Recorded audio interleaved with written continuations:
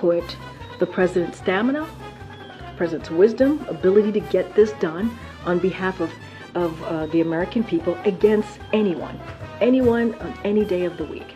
Yeah, the president is totally spry and ready to be a sock puppet of the ruling establishment. Welcome back, beautiful and amazing human beings. My name's Luke Rudowski here of WeAreChange.org, and we have a lot of absolutely crazy and wild news to get into today. As, of course, Volodymyr Zelensky is warning of World War III. Lots of tensions now also happening with North and South Korea.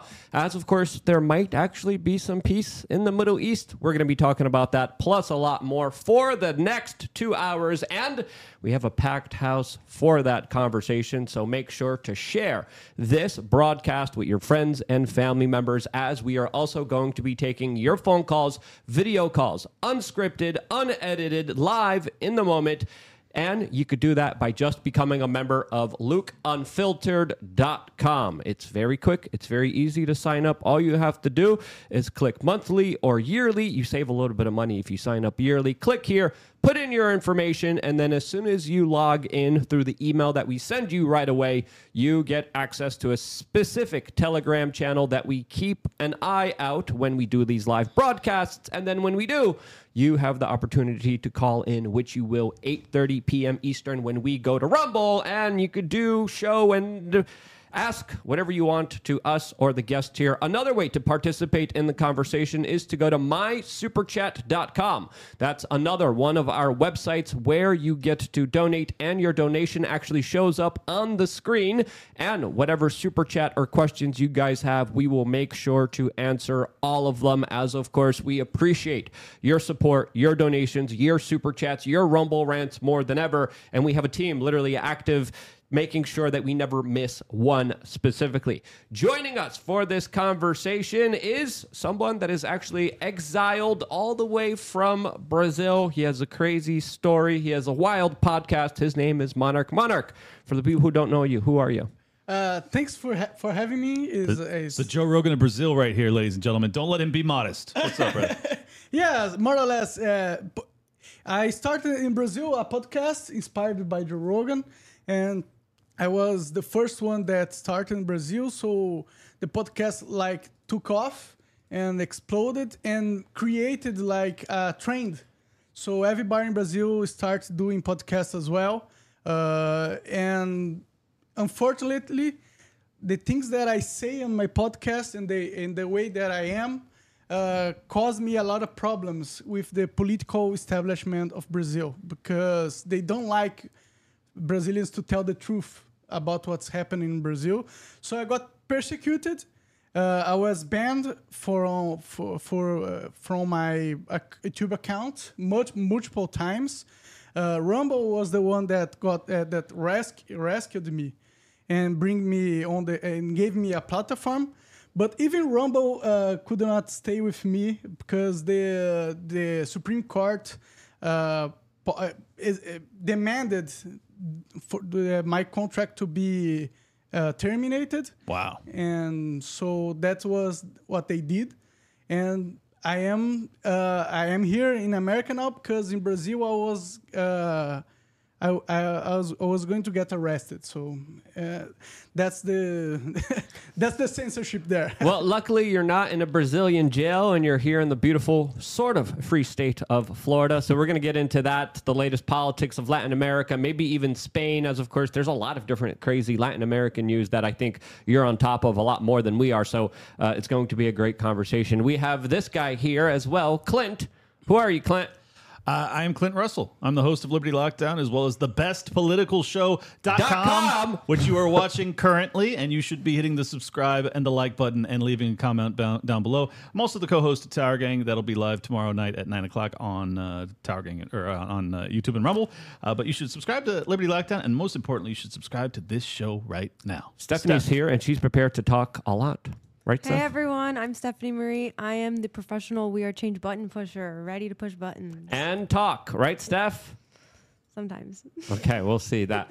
Well, let's just get right into it, as of course we got some crazy news headlines coming from Ukraine, as Volodymyr Zelensky is now accusing Russia of bringing the planet to the brink of World War 3, as he specifically outlined how Russia could interfere now in the Balkans, suggesting that there could be other preparations underway right now with another conflict that could happen at any moment and any time. Specifically, Zelensky emphasized the, quote, urgent need for the international intervention here, declaring that Ukraine will be on the forefront of global risk for a potential third world war. There's some people saying that this war has already started and many people haven't realized it. There's some people saying it hasn't started at all.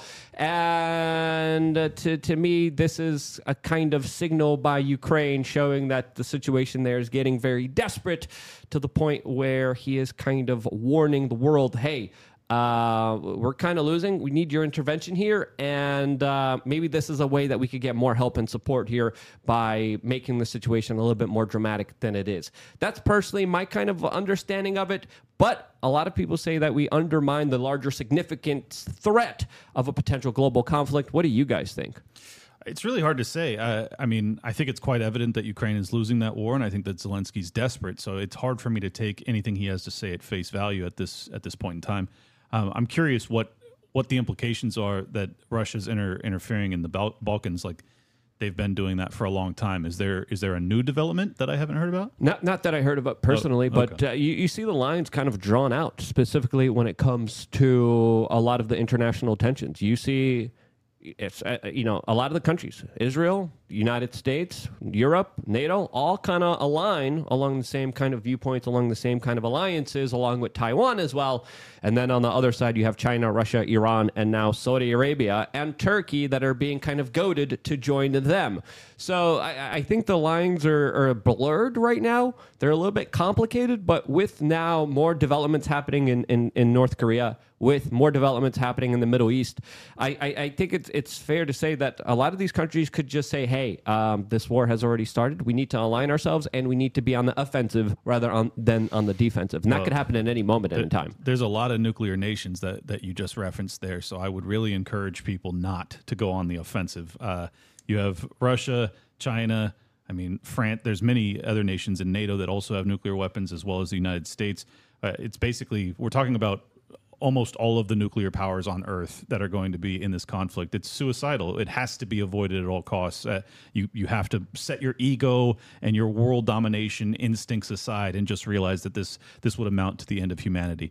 I'm curious what you think, though. I think that we are in the third world war already. No. It's because it's difficult to say when it starts, because we'll get this date, the starting date, after the war ends. Of course, yeah. So the truth is we are at war. The world is at war. That's because the power of the United States and the West, yeah. The West is not more dominant like they were years before. So that is an opportunity for countries that were marginalized by the world marginalized, war. yeah. Marginalized, yes, yeah. Thank you. I'll help you. Thank you very much. By the world war, now they get an opportunity to get the fair share of power in the world. And that I think it's what's happening. I agree. China is seeing that the United States is weak, and they are taking the opportunity to grow their influence. Here's an interesting aspect to that, because allegedly, when Xi was in San Francisco and he met with Biden, I don't know if they met in San Francisco, but he met with Biden just last week. And the reports so far have been that Xi was asking for an $800 billion bailout. Did you hear about that report, No, Luke? I did not. Okay.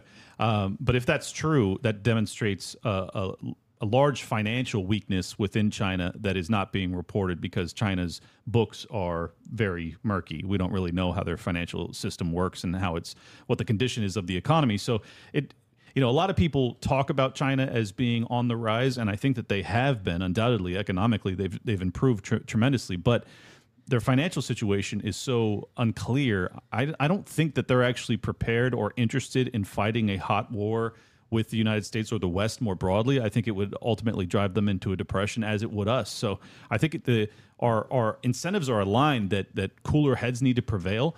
I'm not at all comfortable that people actually do so. Yeah, well, there's a lot of insane individuals out there that believe that we need a war in order to help the economy. Right. That's a line of thinking that comes from a lot of mainline economists who, of course, are pledging to know what is right for everybody. As they say, we need a war to pump up the economy. And in reality, you just kind of print more money, spend more money, and you have the big banksters that are usually financing both sides of the larger fight here. That hopefully doesn't kind of escalate here to grander proportions, which would be absolutely terrifying. So I personally do think that Zelensky's kind of doing this because he's kind of asking for more assistance, and the Western world's like, hey, but there's Israel, and Israel comes first. You, Ukraine, come second. You're not the bottom B, okay? You're not the number one here, all right? You're the number two. You're the concubine here. Know your role, and then Zelensky's like, "Hey, but World War III."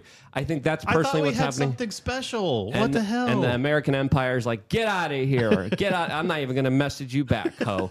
We're ghosting Ukraine right now. Yeah, Don't you guys think that all these wars that are starting is for the weakening of the Americas, of the United States?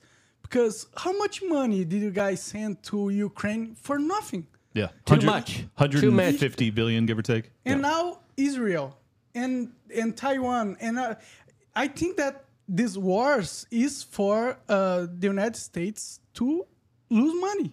That's the only. No disagreement. There's a theory that the people that run our country are not interested in our financial security, For sure. and that they're ultimately essentially borrowing from our future to bolster their own well-being in the present, and it does appear to be that 33 en route to 34 trillion in national debt, the interest rates being what they're at. That means that we're going to have to cut from Social Security, Medicare, Medicaid, like all across the board. Our status, our level of living, the comforts that we're accustomed to.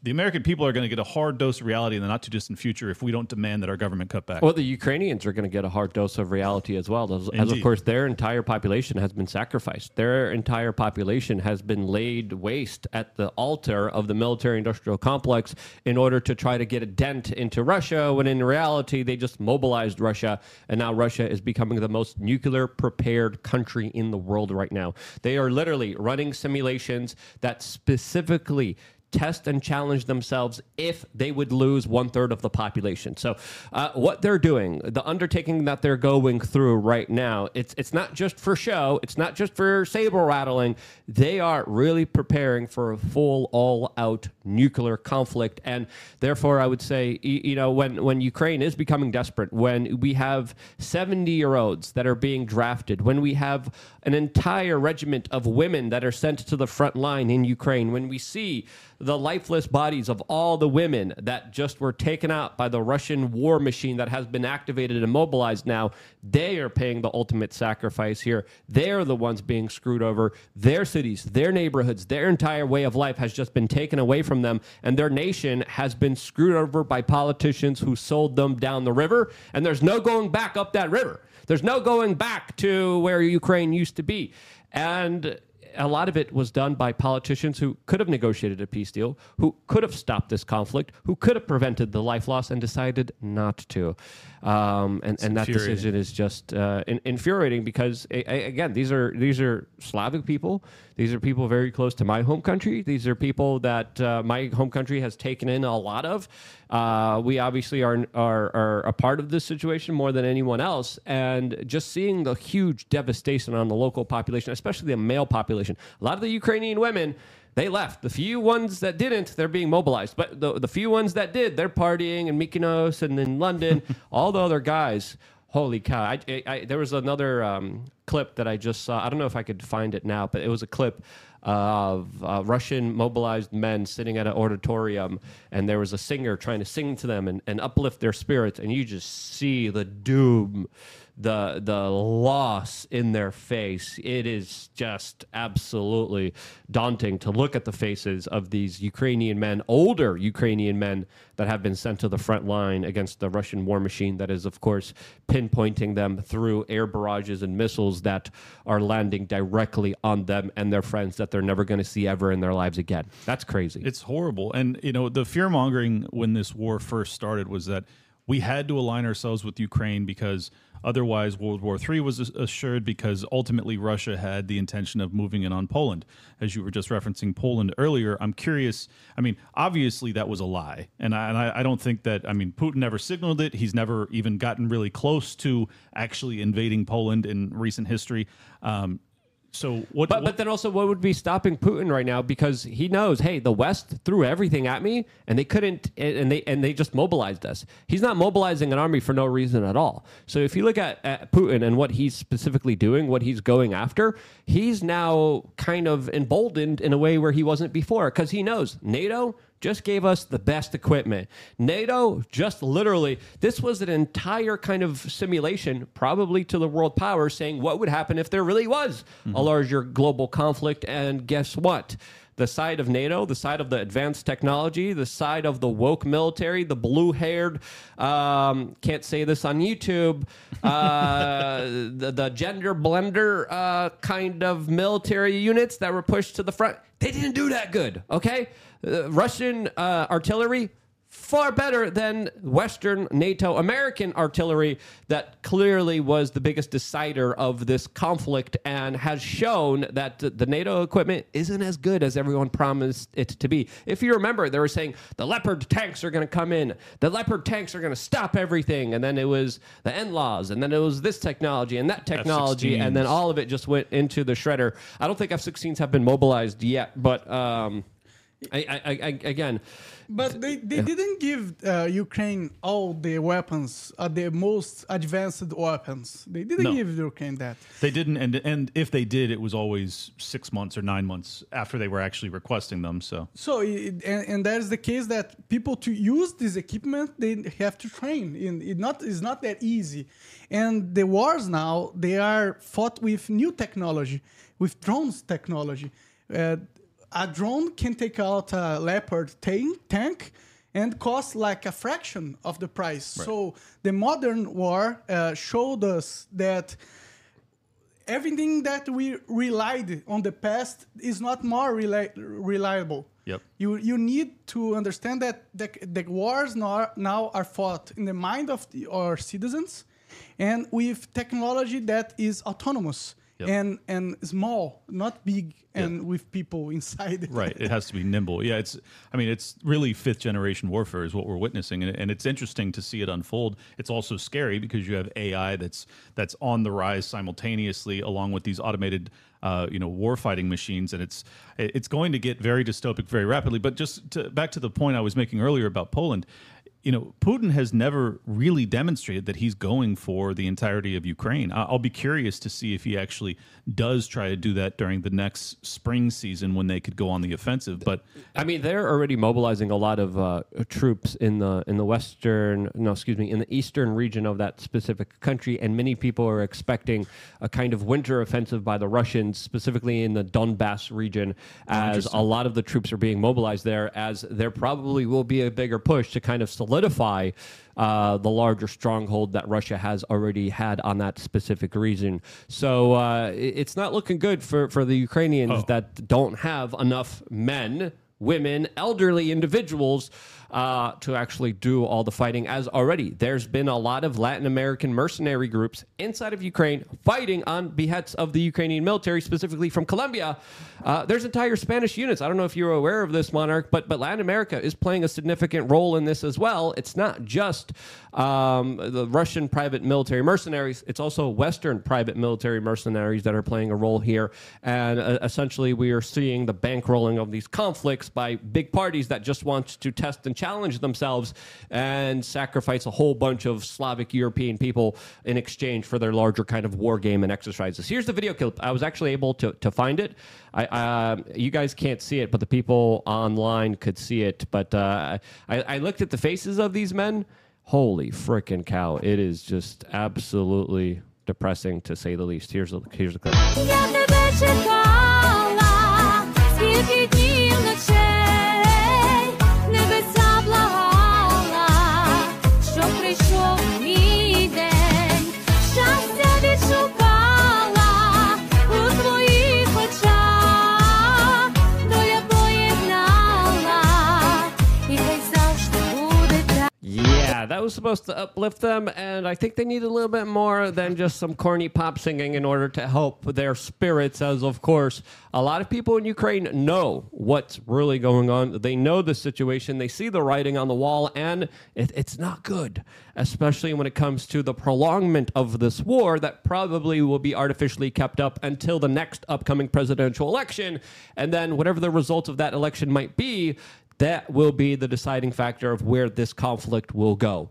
But it might end even sooner. And if it does, it would be absolutely brutal for the entire democratic machine that will not be able to survive another Afghanistan-like moment, another major loss, another black eye for the American U.S. petrodollar empire that, of course, is being questioned here, squeezed and pushed here by, of course, the BRICS nations. So Brazil is also a part of the BRICS nations as well. So it's for me, it's not looking good for any of these countries. Yeah, for sure. But I think we have to talk about who is behind all these wars. What's the purpose? Why have people fighting each other, killing each other? Who benefits with that?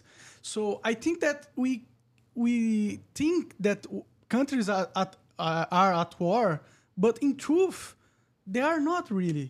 Like we see, like the Russian space program, and they continuously collaborate with America, even if they are like at war. So how can two nations be at war and at the same time have a level of secrecy and collaboration that expands for like centuries and never cease to exist? Why? Yeah, well, I've had this very question about the COVID origin story. Which you can't talk about here on YouTube. You which I can't won't. even say the C word, Clint. Yes, I can. No, you can't. I can. No, you can't.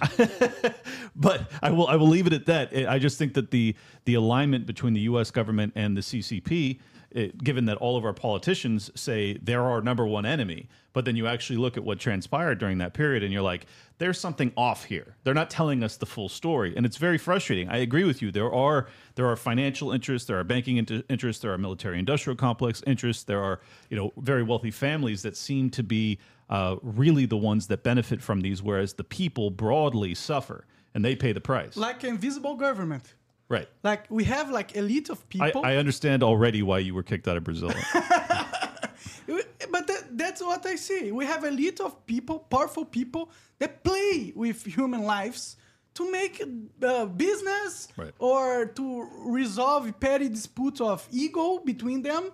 So and we see all of that happening, and we get tired and sad. But the truth is, this is not a war against countries. It's a war against humanity. Mm-hmm. We have a small group of people that are powerful for a long time, and they think they are gods. They are in bed with Satan, because why Satan? Satan was the one that fought God because he thought that he was a god. Mm-hmm. So you get like people like George Soros that he said that he actually think that he is a god. Yeah, just to back him up, there's a quote where he was asked, or he said something to the effect of, people used to ask me what it feels like to be a god, and it always made me feel uncomfortable, but then I accepted it. And it's like, what? And now I enjoy it. Yeah. Well, a lot of these people do a lot of occult rituals. They do a lot of drugs. They do a lot of seances. We'll talk about that on Rumble. We can't talk about that here specifically on YouTube, as of course YouTube has their secret algorithm, their public algorithm. They say one thing, but they really mean another, and they literally have artificial intelligence watching and transcribing every word we say right now. And if you say a naughty word, we're just going to show your video less to the general public. So that's why we're very careful here on YouTube, and then we fully kind of unleash on rumble.com/wearechange, where we kind of just go off fully off of the rails, literally and figuratively, and go into some real issues that we can only get into on a free speech platform. This is not a free speech platform. This is a platform for the normies, Kyles, Karens, all those other ones. We got one super chat on mysuperchat.com that we can't read here. We got two super chats here that we can't read specifically on YouTube. And then we got another one by Dick Dickerson saying, Komina idzie do diabła. Łukaszem. That's Polish. Okay. You guys, I don't expect you guys to understand that. Rule. Thank you, Dick Dickerson. Really appreciate that very much. As of course, continuing the conversation, we have this tweet from Glenn Greenwald that just tweeted, quote, "The West is now telling Zelensky more or less explicitly and right out in the open, time to wrap this up." As of course, we have this tweet from the U.S. mission to NATO saying, quote, "Ukraine has taken back more than half of its territory seized by Russia's forces since February 2022. Their spring offensive, by the way, took, I think, what was it, 0.1% of land back? But, who cares about that, right? Going on, the U.S. mission of NATO says, in this tough and dynamic battle, Ukraine soldiers, very old people and women, are, quote, fighting bravely every single day. And they continue to inspire the world with their bravery and courage." Yeah, you saw that video clip earlier on, and I don't think that's inspiring a lot of people at all. Quote, "We will continue to support them to be in the strongest possible position at the negotiation table when the time comes. We continue to stand, #united, we stand with Ukraine while they defend their freedoms." Now, defending their freedoms is something that a lot of people should also kind of ask themselves, since specifically, there's not a lot of freedoms in Ukraine. There's not a lot of elections. There's not a lot of opposition media. There's not a lot of churches that are allowed to be open that are in opposition to the state. There's not a lot of opposition political parties that are allowed to operate. So, what kind of freedom are we talking about? Well, the freedom for BlackRock and Goldman Sachs to have contracts in that country that, of course, will be implementing their Build Back Better policies after Ukraine is destroyed on their behests. So, yeah, not looking good. And mind you, also, you don't even have the freedom to not fight. They're conscripting basically every military-age man in that nation. It's unbelievable. So that's why you've had so many refugees that are flooding into Poland and other adjacent nations. But back to the point about Donbass. Donbass has been at war. It's been a civil war in Ukraine for 8 years. So it has always been, in my estimation, a given that Russia was ultimately going to end up being either the ruling government of the Donbass region, or they were going to give them their autonomy and use them as a buffer zone between Ukraine and NATO and Russia. I think that's still their plan. Like the fact that that they're concerned about Russia moving its battle lines into the Donbass region. The people of Donbass are Russian speaking. Most of them want to be a part of Russia, or at least they want autonomy from Ukraine because they've been bombed by Ukraine for a very long time. This is a fight that didn't have to happen. All of these negotiations could have been handled diplomatically, and it was always stopped every single time there was any chance for peace or the avoidance of war, and it was propagated by Boris Johnson and the State Department of the United States. It is a tragedy. And then to have these American politicians, scumbags, that run around advocating for our eternal support for this nation that didn't even need to be in war in the first place. People should be furious with these people that lied to you, that democracy was on the line, that Putin had to be stopped, otherwise World War III would pop off. Well, guess how much closer we are to World War III because we've been fighting a proxy war against the largest nuclear power on Earth. And that's not an exaggeration. They have more nuclear weapons, and they have a more advanced arsenal than the American empire. People need to take this seriously and stop being propagandized. And they're actually using it and testing it. They're testing the Satan II missile right now as we speak over the South Pole. All right, what is the United States doing? They're asking for, of course, more funds for diversity and equity efforts within the U.S. military as female pilots are literally crashing their planes into the ocean. For frick's sakes, We're so not screwed. on the winning side here. No. It's not looking good right here, especially when they prioritize these woke, insane ESG policies that absolutely make no sense at all. We got another super chat by Bro Cody saying, "From my liver to the pee, the vodka shall be free." Thank you, Bro Cody, for that super chat. As of course, I'm going to bring up a tweet that Alan Watson tweeted with a picture of Zelensky and a quote from Sun Tzu that reads, "An evil man will burn his own nation to the ground to rule over the ashes." Is that exactly what's happening here in Ukraine? Well, I would actually say the U.S. government's intervention into this, I think, plays a more significant role than what Zelensky says or doesn't say. As, of course, it's important to note that, in my opinion, his life, his family's life, probably was threatened, and he probably is a puppet of the larger American empire that he is taking orders from and not really doing the kind of leadership that a lot of people think he's doing for the benefit of his people, because if he really did care about his people, he would be sitting at the negotiating table. He would be, of course, trying to call for détente, for de-escalation. He would try to, of course, salvage whatever he could of his people and not sacrifice them for absolutely no reason at all or geopolitical strategic interest. Again, here's the article from the Daily Mail. Putin plans to fly world's biggest nuclear missile, Satan II, over the South Pole in the test launch, says Russian state media before a report is censored. And again, this is allegedly a 14-story tower block missile that they are testing that Putin is calling the, quote, ultimate weapon against the West. And supersonic. It's multi-directional. It's able to target multiple locations. It's an ICBM as far as I know, and they named it Satan, for God's sakes. Please don't let them fire this thing. Yeah, for sure. I think that this war, like full-blown war with nuclear strikes, is not going to happen. I hope not. I don't think... I agree with you, it's unlikely, but I don't want people to get too comfortable, because I think we need to be demanding that our politicians take it seriously and they don't escalate to the point of it potentially happening. For sure. Even if there's like a 0.5% chance, again, some people say, oh, it's like a 5% chance. It's totally cool. It's totally normal. I'm not willing to bet the future of humanity on these sociopathic, crazy politicians that literally go to private islands and do unspeakable things to small children. These are crazy people that literally write in their fluids on walls trying to usher in demonic spirits. I don't trust any of those people in positions of power. Hell no. And when it comes to those individuals trying to relive the end of times, trying to literally have a religious holy war, no, they need as much criticism. And I think, as we talked about with Zelensky's kind of warning here, I think he is saying it from a very desperate situation, but I think there's also a lot of merit to it. But sorry, go ahead. I cut you off. Go Yeah. ahead. No. I just think that the bigger threat is other stuff. Is the total and full control of people's data.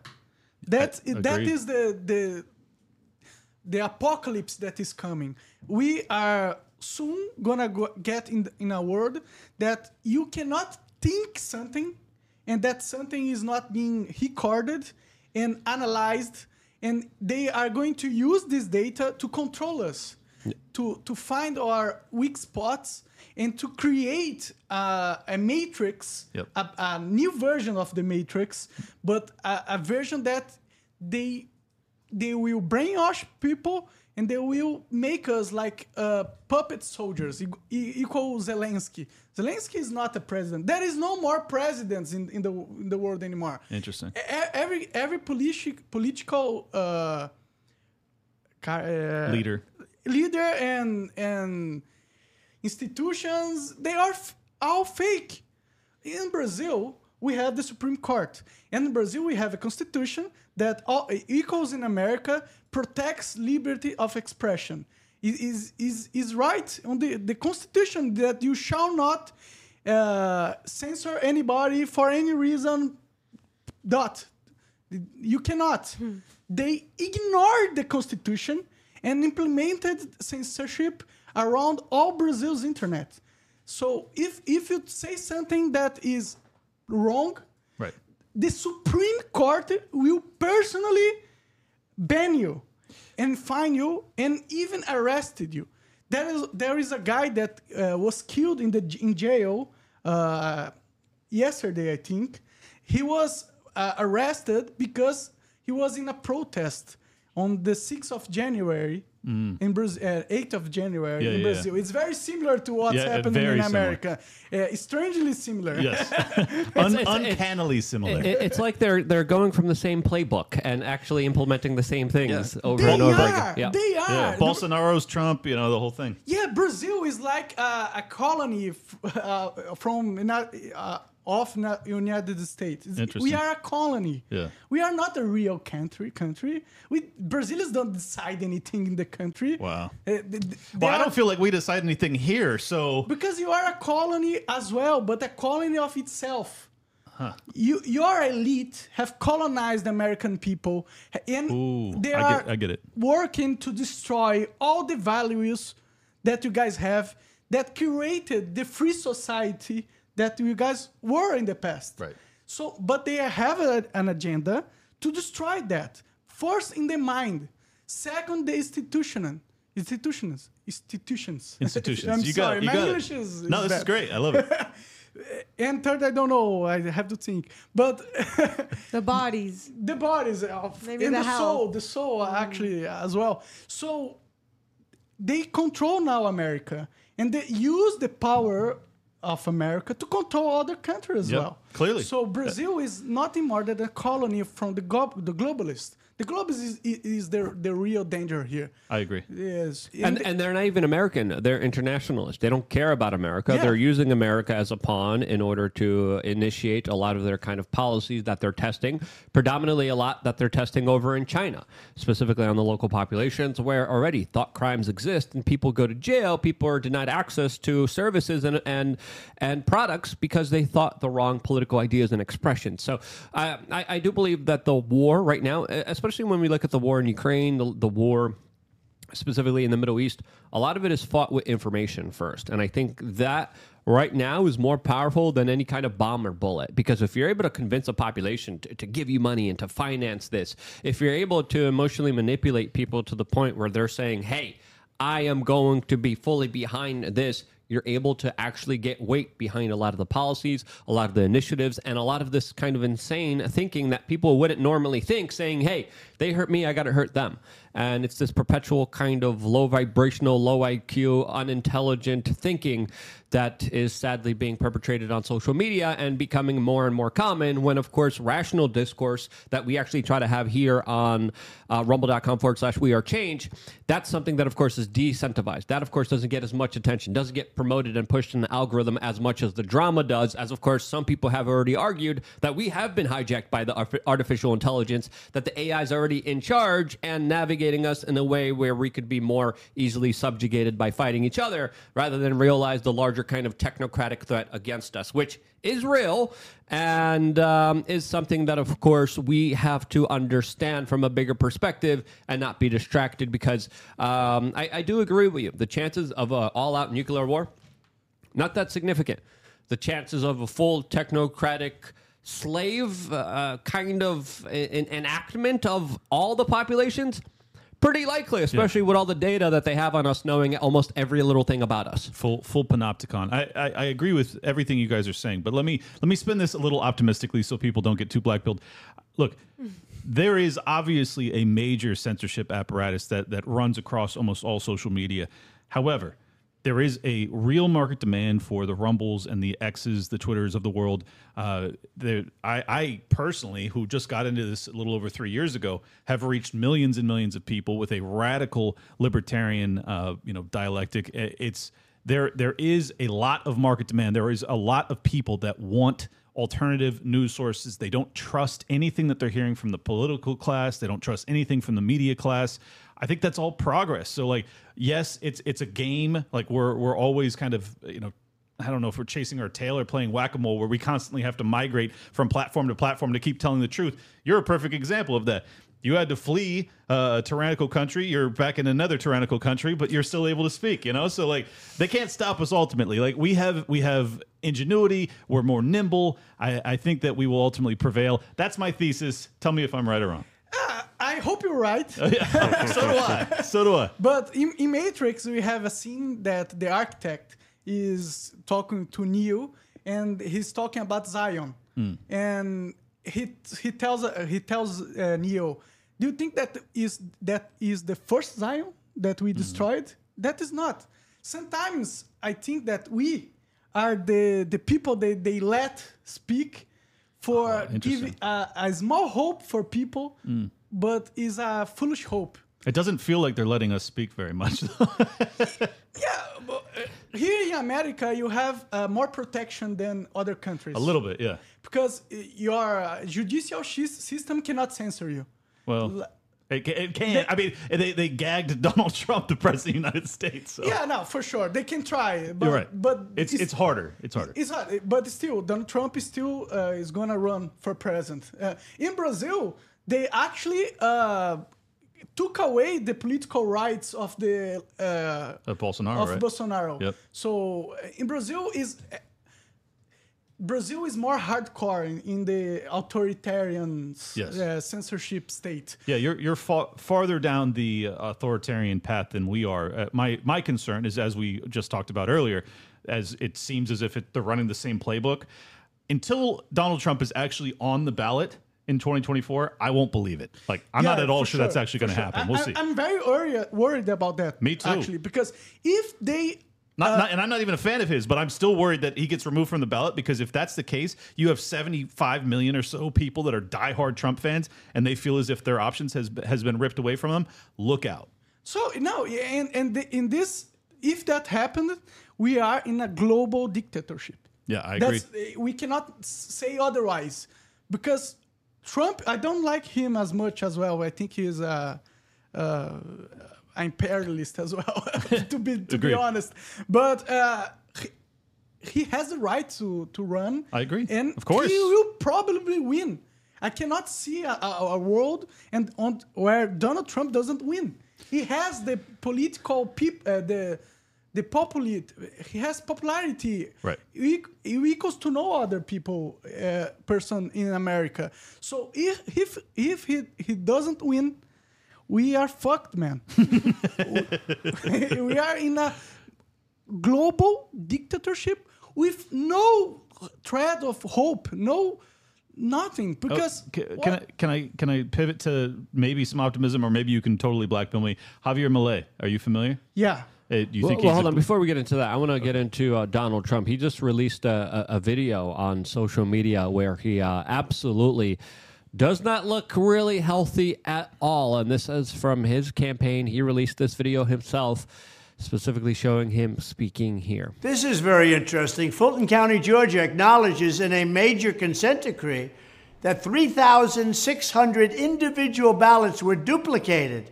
36 batches of them were duplicated. That's a lot of crime. 3,600 votes. That's really a lot of crime. When are the rest of these facts coming out? We're all waiting. This is the beginning of an unbelievable period of time. This is massive voter corruption. Now, I know a lot of people are waiting for his redemption arc and for him to get into the government and fire everyone, which, if happens, great. I'm a little skeptical here, but let's be honest here. He's pretty old. He's up there when it comes to age. He's not far behind Joe Biden, that was just seen behind a fiery cake holding onto the table as he was looking like he was holding on for his life. So again, these guys are older guys, knock on wood, but let's be honest here, there's a big possibility that both of them could not be on the ballot because of their health, because of their age. And especially if there's some sinister play by some intelligence agencies that have heart attack guns and could carry out specific actions against either or, because when you look at a lot of the people who become president of the United States, they essentially become vessels of something else greater and more powerful than they are, that truly are in charge of the political system, and they do a lot of their bidding. And, there's a lot of things you could say about Donald Trump. I think he did try to buck the system in some ways, and at least we have that. but not in all the ways. As of course, he gave up a lot, especially when it came to debt, especially when it came to medical sovereignty, especially when it came to kind of individual liberties, especially when it came to the Second Amendment. There's a lot of things that I'm not happy about. But he does still represent this kind of bucking the system that I think a lot of people are so invested in that they will do anything and everything to make sure that he gets into that position of power. But if you are one of these central controllers that does have all these positions of power, aren't you anticipating this? And won't you be using that situation for your own personal benefit and potentially even twisting it in a way where there could be a conspiracy within a conspiracy where people think that they're doing the right thing, and in reality you could be let down a road that's not going to be advantageous for you at all? Because I think a lot of these people that truly do call the shots, there's two different viewpoints that people have of government. One is that they're absolute idiots and they're all the employees at the DMV are the actual representation of the government. There's other people saying, hey, they're actually more sinister, they're actually more cunning, and they hide behind this kind of illusion of idiocracy to actually assert their agenda and get a lot of things done that they want done. And when you look at the kind of larger destruction of wealth amongst the middle class and the poorer people, I think they are very effective at what they're doing. I think it's fair to say that they have screwed us very successfully, that they have been able to take away our liberties. They've been able to take away our money without any kind of legal retribution or ramifications for them in any way. That's my personal take on it. What about you guys? What do you think? Do you think they're stupid and incompetent, or do you think they're like 5D chess geniuses that are essentially playing us against each other and know what's coming down the line and are setting themselves up in a situation where we think we're going to be doing a good thing and then essentially ending up in a trap? I think there's a handful of people. I mean, it's obviously both. The lower level politicians, I don't think, are privy even to the machinations of the ruling elite. I think that the ruling elite are largely not even within the government. They are the financial powerhouses that cross generations. If you guys want to learn more, you can read this tome called Tragedy and Hope by Carol Quigley. That's a great book, by the way. If you haven't read that book, definitely go read that book. Yeah, it's by a Harvard historian from the 1950s who was entrusted with doing a deep dive on the history of these secret families. It goes into the origin of the Federal Reserve and how that came to pass, and how it was basically this Anglo-Saxon alliance that ultimately reconquered surreptitiously the United States. It's a fascinating story, and it seems to be 100% legitimate. It's horrifying to realize once you read it, you will never be able to go back. You will never be able to take that blue pill again. It's over for you. So I've already warned you, but I'm curious what you think about, who are they sinister chess players, or are they checker playing idiots? Sinister chess players. I agree. No one controls the world being an idiot. Right. But they are actually not genius as well, and they can lose. Of course, they cannot control the world, like every single detail of the world, because we are human, and human are impulsive. Impressible. Unpredictable. Unpredictable. We are unpredictable. You cannot say for sure what everybody's gonna do. Right. But they are very smart, man. Well, and they got us by the balls. The money system. Money is an illusion. It's created. It's a game. It's a game that they use to maximize human productivity.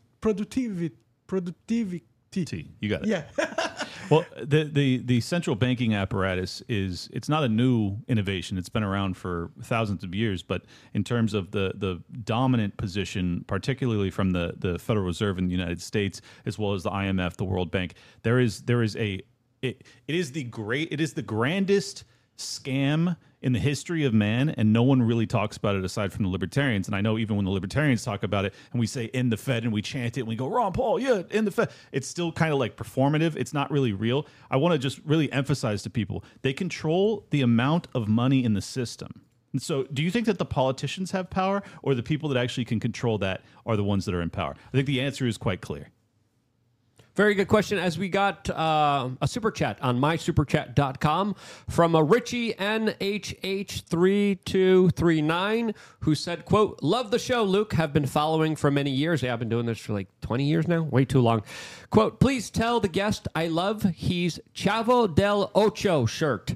Mexican Americans here, so wanted to compliment. He will understand. What is Chavo del Ocho shirt? What does that even mean? That is a very popular TV program in Latin America. It's very popular in Brazil as well. So I grew up watching these guys, but these shirts, they are like smoking a joint and watching TV. Do you speak Spanish and Portuguese? No, I just speak Portuguese. Okay. I can understand Spanish because it's very similar, but I cannot speak it, to be honest. I definitely want to get into why you think you were banned. I want to get into the kind of legal lawfare that's happening in Brazil that maybe we could learn from. But let's do that on Rumble. There's another article here that's a little spicy, but I think we could get away with it if we're a little safe here before we go over to Rumble. And that is this article from the Daily Mail that reads, "The war over PFAS, forever chemicals. Pentagon says banning toxins would threaten national security because they're used to make weapons." Yes, you have the Department of Defense and the U.S. Pentagon literally arguing that we need forever chemicals and PFAS that have been linked with estrogen production, especially in males, and have known to lower testosterone levels in order to fight wars, as of course a lot of people are saying, hey, these are the same chemicals that have been released on the general public, probably with the secret war that a lot of powerful people are waging on the general public to depopulate them and make sure that they can't have children, as of course fertility rates have gone down dramatically. People's ability to have families and children has gone down dramatically. Reproduction rates gone down dramatically. A lot of people say, hey, it's because of these microplastics. It's because of these forever chemicals. It's because of these PFAS that are everywhere, to the point where now doctors are finding microplastics in people's lungs and literal bloodstreams, and there's no escaping it. As of course, your clothes, your furniture, your cars, almost everywhere you look, you have these forever chemicals everywhere. And the DOD, the Pentagon's like, yeah, we need them for cheap weapons, even though I think they're biological agents meant to, of course, make you effeminate. I don't, this is kind of outside of my wheelhouse, but I will say this. The easiest act of rebellion is to eat a steak and go to the gym. So what's your excuse? You know, like get your testosterone. If you go to the gym, if you eat a steak, your testosterone will rise. Then you're more attractive to a mate. Then you can reproduce. And you can have, if you can have more than the replacement ratio of children, that's really how you rebel against the state. Have 3-4 kids, get married, live your life, and be in shape. That's the best way to rebel. That's my opinion. No, for sure. I think that this war on fertility is very sad, and the most important weapon is financial. I think because it's very expensive to have children, and that's the way they also control us to Big time. to not have many children. Unfortunately. Yeah. Are you excited about Javier Milei changing things financially for Latin America that has usually been subjugated by economic hitmen that have come into their countries and screwed them over? No. He's just another puppet, to be honest. He was from the Forum Economic. World Economic Forum. Yes, he was a member. He's a guy that the international oligarchy put in Argentina to make their bid. So it's a fake opposition. For sure. There's no real opposition everywhere in the world. Are you saying that because you're Brazilian and you don't like the Argentinians? Because the Argentinians and Brazilians don't have a love affair for each other. No, because I see the same things on Bolsonaro. Bolsonaro also talk about freedom and blah blah blah blah blah blah. When he gets into power, he cave in. Everyone cave in. So did Trump. Yeah, right. You can watch Milei, see what he's gonna do. He's gonna do nothing. Okay. Nothing. I appreciate the pessimism. Let me just say one thing about Milei versus Trump or Bolsonaro. If you actually, from an Austrian economics libertarian backdrop, if you actually listen to this dude talk, it's crystal clear that he understands Austrian economics. Like you can't fake that. He's very wonky. He's like an economics professor. It's totally clear. That doesn't mean that he's not a controlled opposition, though. That doesn't mean that he's actually going to be allowed to implement any of his ideas. He may hold them internally and mean it, but it doesn't mean he'll actually get to implement it. So I'm equally pessimistic, and I'm anxious to see what happens. The reason why he's not going to implement it is because on his campaign he doesn't talk about the power structure that fucked Argentina up. Argentina is not poor because Argentinians are dumb. They are poor because there is an economic war on them by the globalists that want to make all Argentinian companies depreciate, Right. so they can buy all they this can stuff acquire them and cheap. control and monopolize the Argentinian economy. That is what is happening. Was And- it the IMF, or do you know how were they attacked economically? I don't know the details. I'm sure it's probably IMF loans if I had to guess, but because of the monopoly of the dollar on the international stage, South America always had problems to financing itself. right.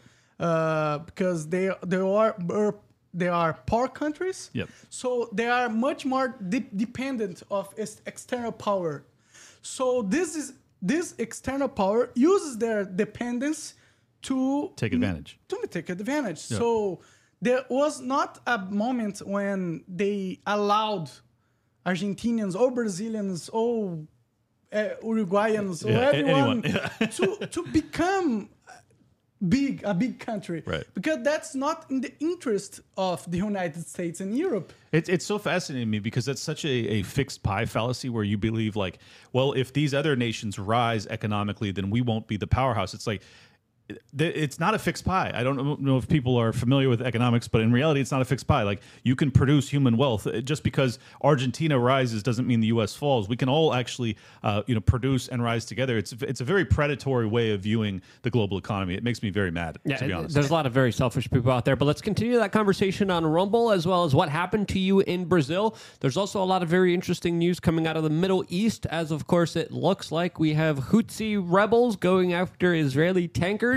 There's a lot of crazy videos that we're going to be playing from that specific region. Ben Shapiro actually tweeted something. He hasn't tweeted something in a very long time.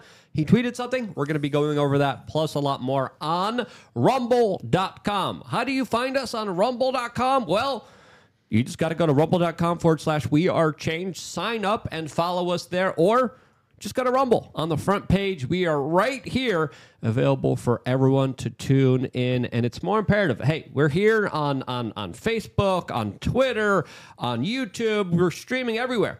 Now we're taking all of that and literally going over to rumble.com/wearechanges. I think it is imperative to support independent media and platforms that are actually fighting for you to be able to speak freely. Again, there's a larger information war. Rumble is on the front line. It's one of its biggest fighters. It's the organization that we are putting our weight and support behind, because when you look at the larger fights, the larger legal battles, all of this is dependent on people's support. And if there was no support, we wouldn't be here. We wouldn't be able to have a voice, as of course we have partnered with Rumble. We are working with them.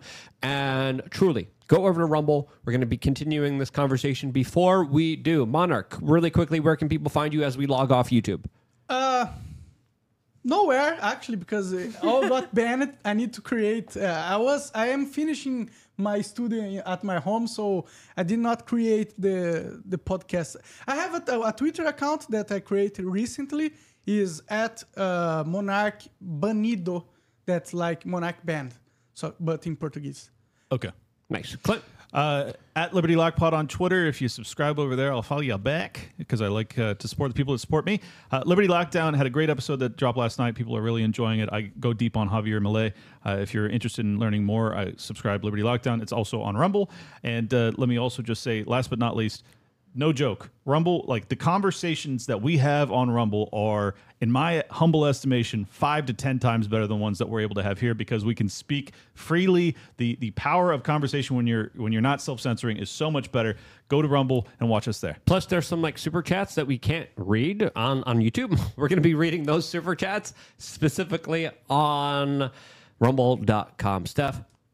Steph, we are change on Insta. And don't forget, sign up to LukeUnfiltered.com, because when you sign up to LukeUnfiltered.com, you not only get to support this independent media organization, but more importantly, you also get the ability to call in to the show, which we're going to be taking your questions live, unedited, unfiltered, by being a member of LukeUnfiltered.com. Seriously, there's always like 1,000 people that don't go over from YouTube to Rumble. What are you doing? Why are you watching? Why are you still on this horrible platform? Again, we have invested so much time and energy on these platform that just doesn't give a damn about us, that screwed us over, that makes sure people are unsubscribed, that makes sure that our content doesn't get out there to the general public. Rumble doesn't do that. They do the opposite of that. And then when they do, we just got to show some support and love. Sign up for Rumble, start an account. When you do, subscribe, follow us, and we will be continuing the show there now. As of course, we also have a 20-second delay, but we should be totally fine right now. As of course, some of the super chats that we couldn't read on YouTube was this one by, hold on, let me try to pull it up here. Sweaty Boy, who said, "Hey guys, can you reach out to Ryan Dawson? He's one of them that blew the whistle on 9/11. How Israel worked with Saudi Arabia." Again, another super chat by Sweaty Boy. Love you, Luke. Also, you guys should watch Empire Unmasked by Ryan Dawson. Also, Scott Ritter is another expert to talk to. Yeah, I think Scott Ritter was on the Fresh and Fit show talking about some interesting stuff. But I know there's been a lot of interesting things said about Scott Ritter that are a little bit questionable. We got another super chat by Bravery, who said, quote, "Please watch my video as I prove that the Hamas surprise attack at the Nova Festival was staged and a false flag." Okay. We, the people, need to know what they are doing so we can stop falling for the hate trap, divide and conquer. On that end, I definitely agree with you, Bravery, as there is a lot of divide and conquer out there, as we have this very surprising footage coming from Yemen, where Houthi rebels were able to take over an Israeli tanker that is partly owned by a Jewish individual. As of course, the GoPro footage here is something that Danny Polishuk said is a perfect advertisement for their camera brand. Some people would disagree, but showing you the very kind of tense moments that happened when Houthi rebels from Yemen hijacked an partly owned Israeli tanker, as of course a lot of people expect this conflict to expand from here. Will it? Well, that's another question, as today we are getting new reports from Reuters specifically detailing how the Israeli government will be meeting to decide if there will be a deal with Hamas in order to free some of the hostages. We saw similar reporting just a few days ago from the Washington Post, specifically detailing how there was already a deal to start a 5-day ceasefire in order to let some of the women and children hostages free from Hamas in exchange for this kind of ceasefire. Now, we're getting news reports that there's going to be some kind of major decision on this, as Ben Shapiro finally tweeted, as of course he hasn't tweeted in a very long time. He predominantly retweets people. He tweeted, quote, "If the Israeli Security Cabinet approves a temporary pause in order to return some of the hostages, the world will undoubtedly take this as the first step towards cessation of hostilities. Nope, Israel's mission will not and should not change: the utter destruction of Hamas." As of course Clint is very impressed by that. By Jesus Christ, Ben!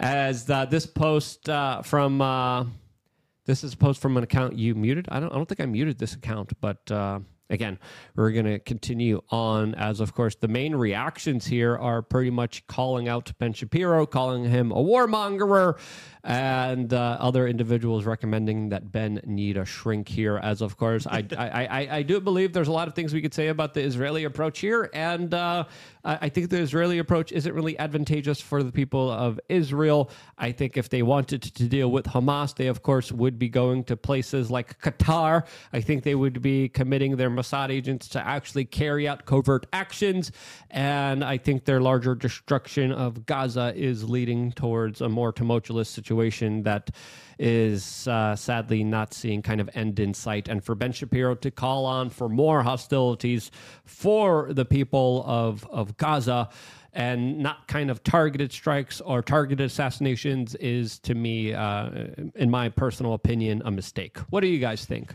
It's obviously a mistake. I mean, you really can't overstate how many terrorists they are creating with this action. And I'm not even referencing necessarily the people of Gaza who could be wiped off the map entirely. I'm talking about the rest of the Muslim world, the rest of the Arab world, all of Israel's neighbors. You are radicalizing irreparably potentially over 1 billion people against you. This is just suicidal behavior. Ben Shapiro clearly has an allegiance to Israel that supersedes his allegiance to the United States of America. That's fine. Let me be very clear. I don't care that he has that. However, when you are an American commentator and you are leading the American people into a potential world war, I take that shit fucking personally, dude. And you need to chill out. You're ultimately jeopardizing not just Israel, but the United States, not to mention that, but also all of humanity on Earth. I think it's a very reckless position, and I think that Candace Owens is right, and you're a clown. Yeah. Well, the deal here is pretty clear. It's a 5-day ceasefire that would specifically release 50 women and children. And for the people who are not for the ceasefire, what the fuck? Seriously. Like, that's just an insane stance, in my opinion, to make here. As, of course, you want to target Hamas. You can. They're in Qatar. A lot of right-wing influencers aren't talking about Qatar at all. I don't think that's a mistake here. And when you look at the larger kind of participation of the bigger problem that a lot of people face here, fucking hell, there's no getting away from this. There's no stepping back from this, as this conflict is absolutely devastating and creating a massive humanitarian crisis in the region that is devastating for the local population there. And if you give a fuck about human life, you should care about a ceasefire, in my opinion. And I don't want to see any further life loss of innocent human beings. I don't care if they're Israeli. I don't care if they're Palestinian. I think enough is enough. And I think we need those messages out there more than ever, as, of course, you have a lot of warmongers that have hijacked the corporate media, the politicians here in the United States that are essentially saying, hey, we're just going to go along with these policies because why the hell not? That's fucking crazy, in my opinion. Well, what's so disappointing is that, you've had basically like this rise of this right-wing commentariat that was supposed to be in some form or fashion America first, right? Like that was kind of what they framed themselves as being, is that they were more of a non-interventionist version of republicanism. They're fucking frauds, okay? Can we just like say it bluntly? These people lied through their teeth. They're more than willing to fight in whatever war actually helps their interests. They just didn't want to fight against Russia. That was like that was where they aligned with the libertarians. Now they've demonstrated their true colors. At least that's my opinion on it. Yeah, can you talk about the Zionist lobby, because Let's do it. The Zionist lobby is the strongest lobby in the world. We in Brazil, they are so much. The right in Brazil is the same thing that the right here in America.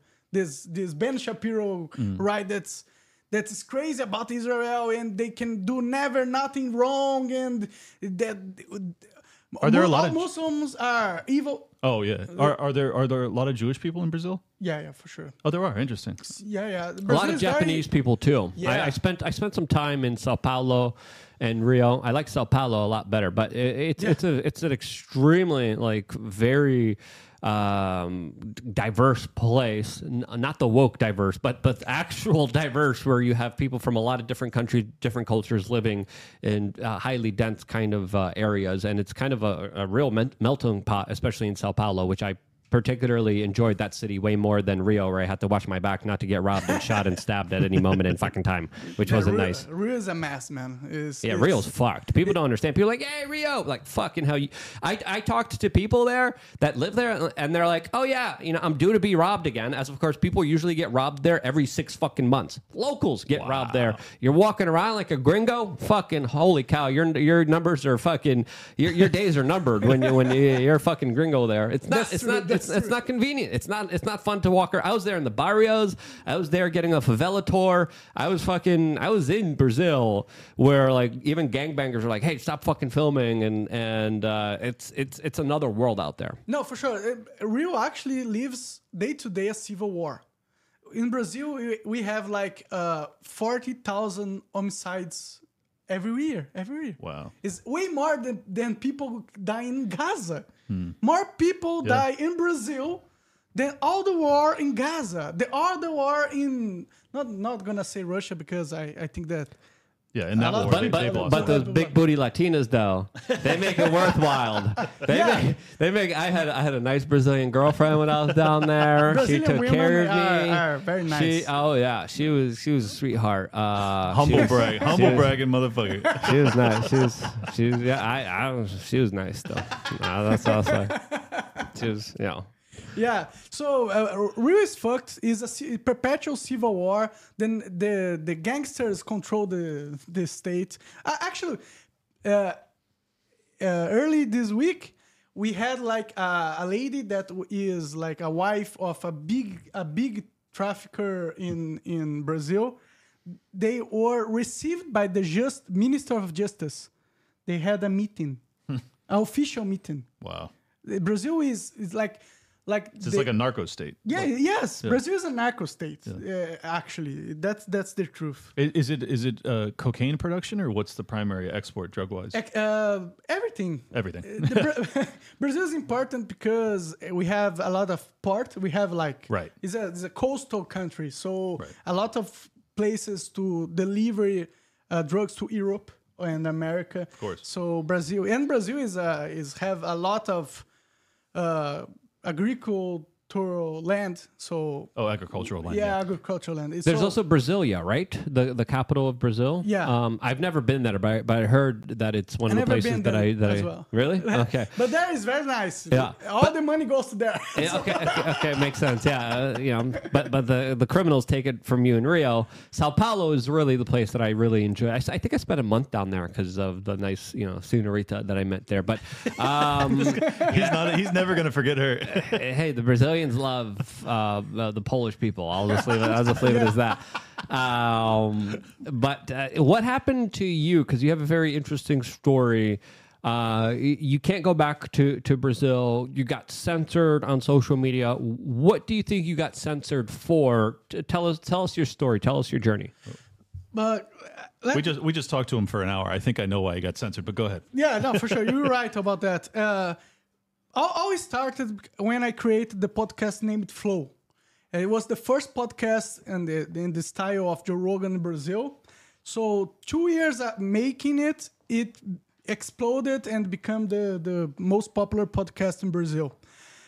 One day, I was talking with 2 federal congressmen, and I talk about freedom of speech and freedom of assembly and political parties. And I told them that I thought that even the Nazi party should be allowed to have opinions and a political party if they want. Not that I want that they have. I understand. For me, Nazi can go to hell. I don't like Nazis. Right.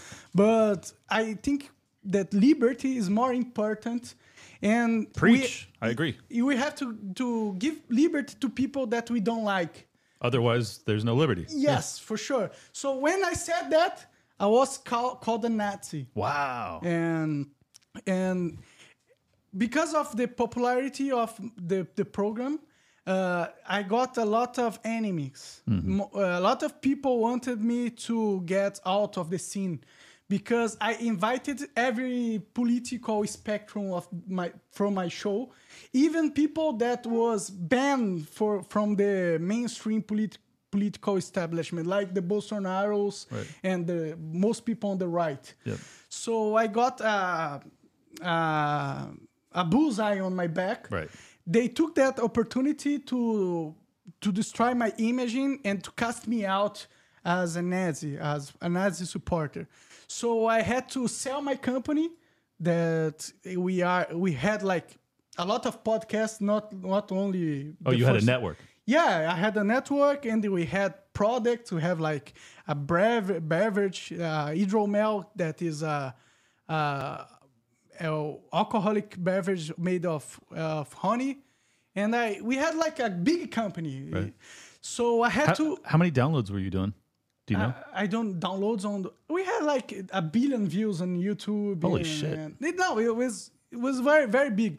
So I had to sell it because if I didn't sell, they would destroy the company. Right. Because all the people that control the marketing budgets are the people that promote the cancel culture. So Right. I got Pretty similar here. yeah, it's the same thing. Brazil is It's a clone. it's a clone. Yes, it's a branch of the yeah. American politics. Right. So I had to sell my program. I had to leave the program. My friend that I started the company with me, he continues doing it, and the program is doing fine. Thanks God. Oh, that's good. They have to pay me. And What were they going to charge you with? no, in that case, I was not charged with anything. Okay. The public, I don't know how to say in English, like ministry public, like the DOJ, like Department of Justice? yeah, they pursue a action against me for apology, Nazi apologist. No shit. Yes, but they didn't go far. They Okay. dismissed the case. Okay. But I started another podcast called Monarch Talks, and actually I have to thank Rumble because they like took care of me. They got me a contract and the platform because I was banned from YouTube, Right. YouTube, and Twitter, and Or are you banned from YouTube all over the world or just in Brazil? just in Brazil. Okay. Just in Brazil. So do you intend to start it up again? Yes. Nice, Yes. nice. I have no other choice. Yeah, man, fuck it. Let's go. So I started Monarch Talks, and after I doing the program, the program started growing again. Then I got banned by the Supreme Court because I said something like, "I understand the feelings of people that were in the 8th of January protest." I said What was the 8th of January protest for the people who don't know what happened there? for the American audience, just to understand, it's the same thing of 6th of January here. It's the same thing. It's nothing different. It's the exactly same thing. He's not exaggerating. It's the exact same thing. It's fucking weird. Yeah. And when that happened, I said, I understand why all those people are angry because our political system is a joke. Right. And they are right to be angry. Do you think that the election was legitimate? No, for sure no. Interesting. So do you think Bolsonaro won? Yes, for sure. Okay. We can see that on the streets. How did they cheat the election systems? How did they fortify elections, as they call it here in America? Well, I actually don't really know, but I think that they just hacked the software that counts the votes. A lot of people think that's what happened here. Yeah, but in Brazil we don't have like paper ballots. Right. We have electronic voting. So it's very easy for them to Right. change whatever they want. And something very strange happened when they count the votes. Like statistically, when you see the counting of votes, you should be like this. One time the guy is up there, the other time is up there, but that was not what happened. What happened was we have like a progressive curve of the votes. Like if everyone voted every time the same pace.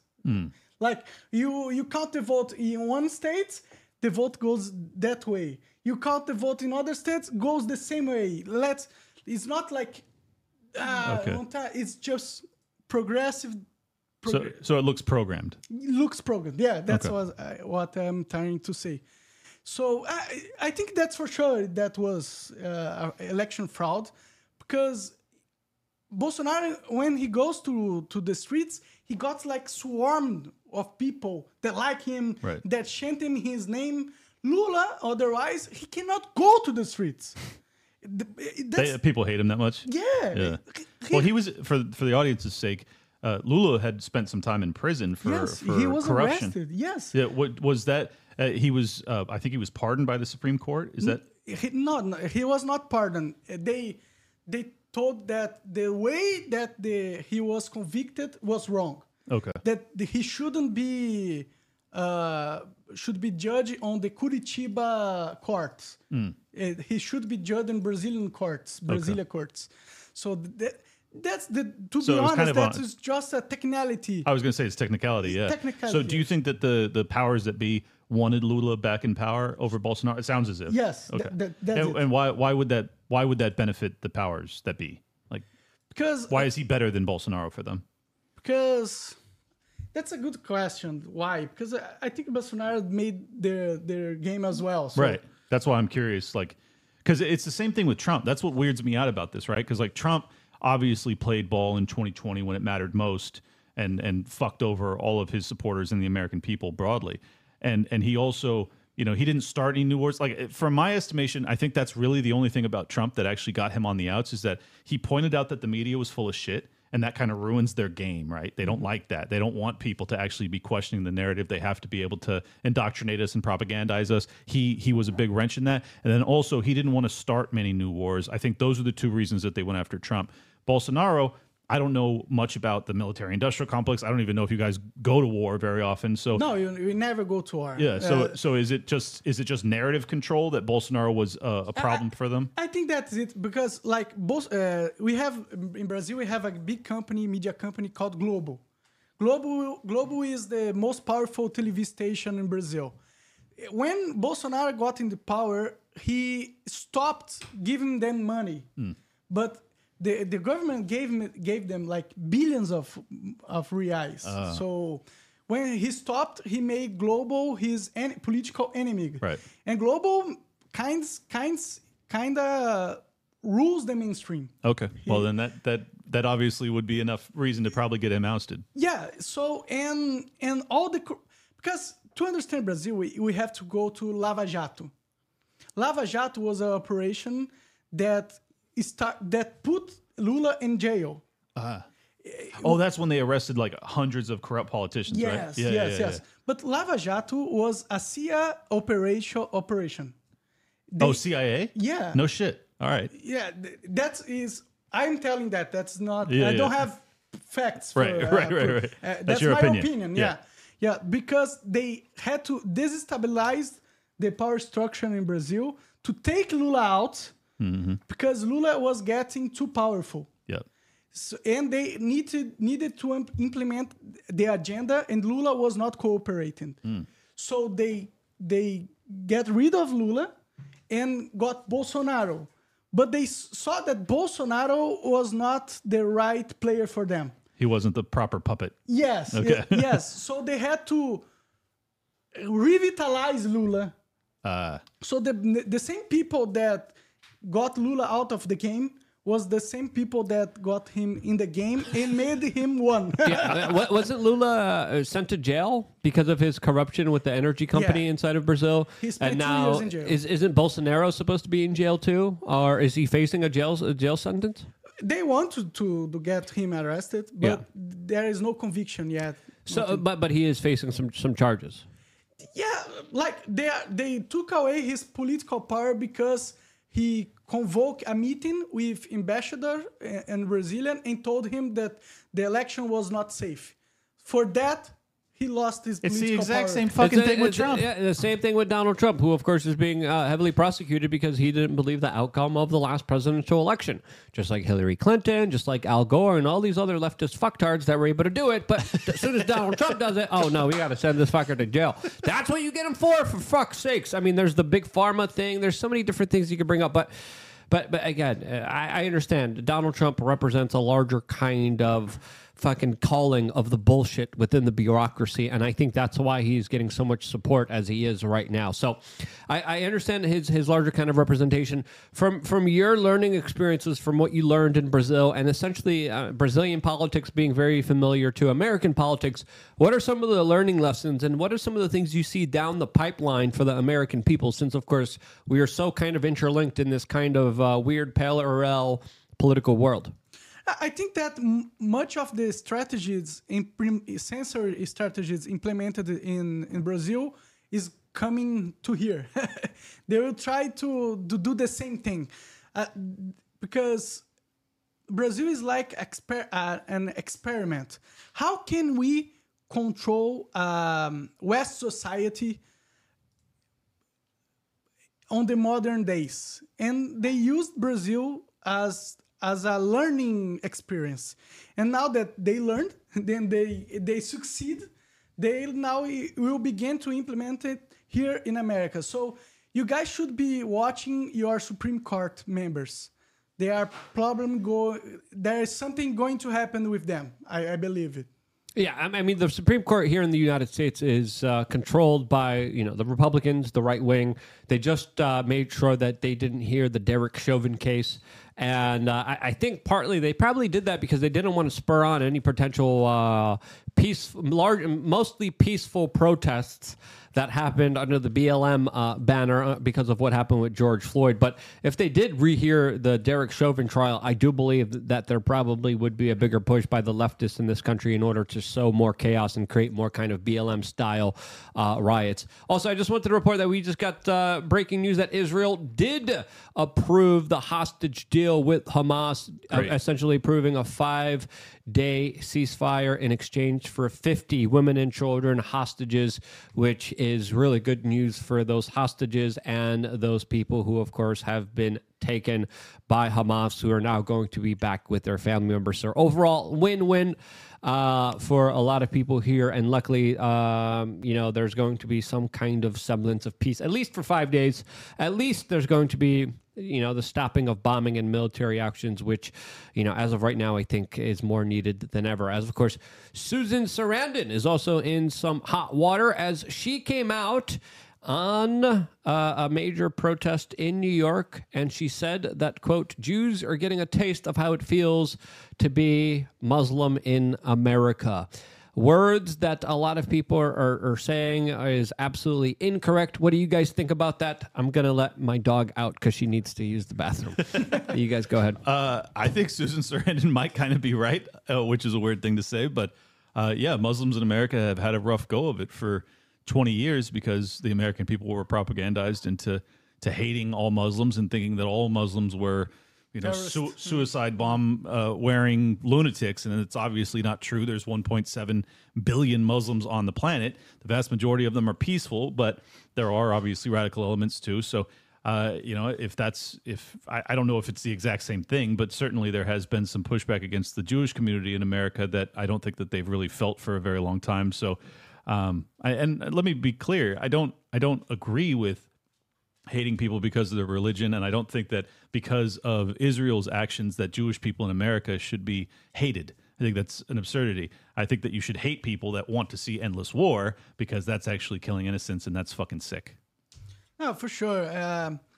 I think that Judaism is used by politicians as a weapon because all of their suffering and the tragedy of the Holocaust and everything, they weaponize this suffering. Big time. And they use it so much and so much and so much that people got tired of it.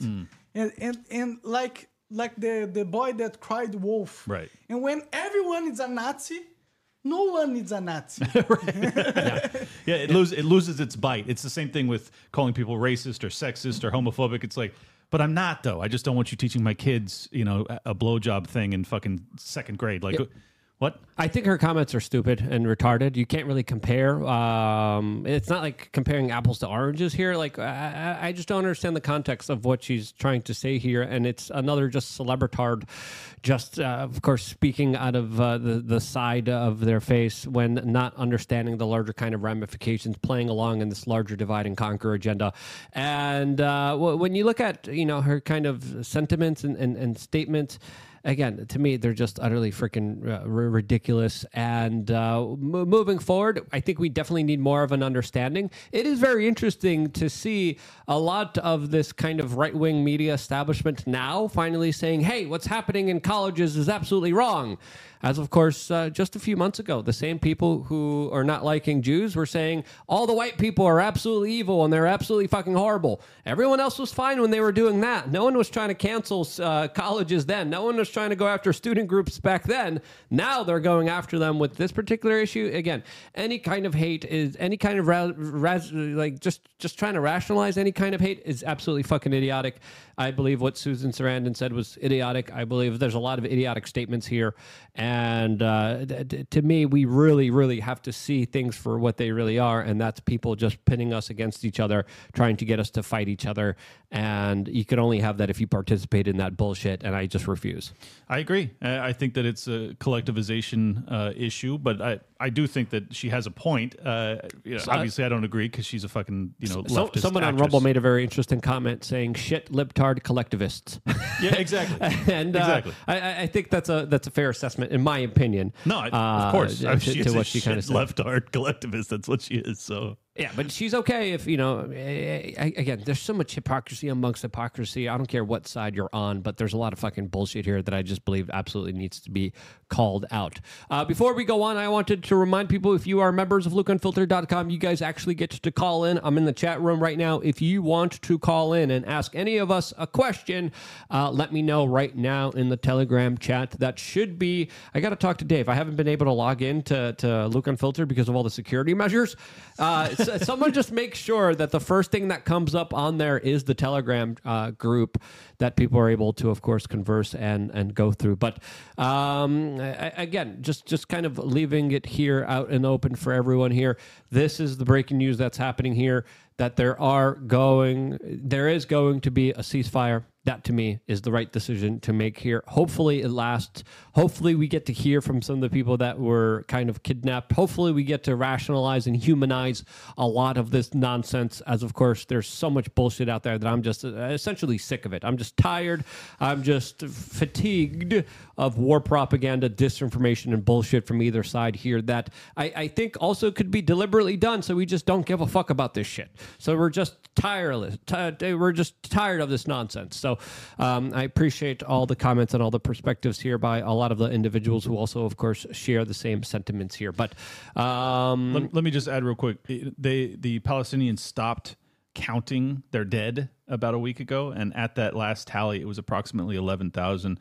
I think it was 80+% that were non-combatants. So while I'm thrilled that 50 women and children, Israelis, are being freed, I'm equally thrilled that the bombardment against the Gazan people will stop. I think that it's a great sign, and hopefully diplomacy can win out from here. Go ahead. What do you guys think that is the solution here? Because obviously. Thank you. Israel is a problem because the land is very contested. So they will always fight. How this end? I don't see the peaceful ending here. Yeah, I think they had an opportunity for peace. They came very close many times. There was the Oslo Accords. There was a bunch of. Do you think? Yeah, I do actually. I think they were fairly close. The problem was that the hardliners in Israel, as well as some of the Palestinian hardliners, they didn't want a two-state solution. They didn't want a one-state solution either. They wanted war with one another. The real issue is that the Likudniks in Israel, because they're the power brokers, they're the ones with nuclear weapons and a real military, special forces, things like that, which obviously Hamas can't possibly compete with. They have all the power. They have the ability to negotiate a peace from a position of strength if they choose to. Instead, they've opted time and time again to really approach the negotiating table as if they're not dealing with fellow human beings, and I think that has always kept there from being a peace negotiation that could stick. There was also a time in 1993 where there was assassination. I'm blanking on his name right now.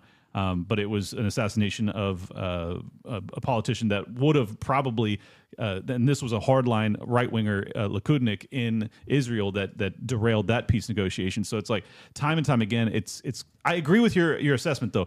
It's an extraordinarily challenging negotiation process because both people feel as if it's their land. Both people feel if it's their holy land. I personally think that the Palestinians have a much better legal claim to that land, but you now have Israelis that have occupied it for so long and have set up their own lives, and it's like, I don't know. What do you do with the people 10 million people that live there? I don't know, man. I think that there is no solution. This is gonna be a war until the end of times. Man. And the Palestine have the same problem of Ukraine.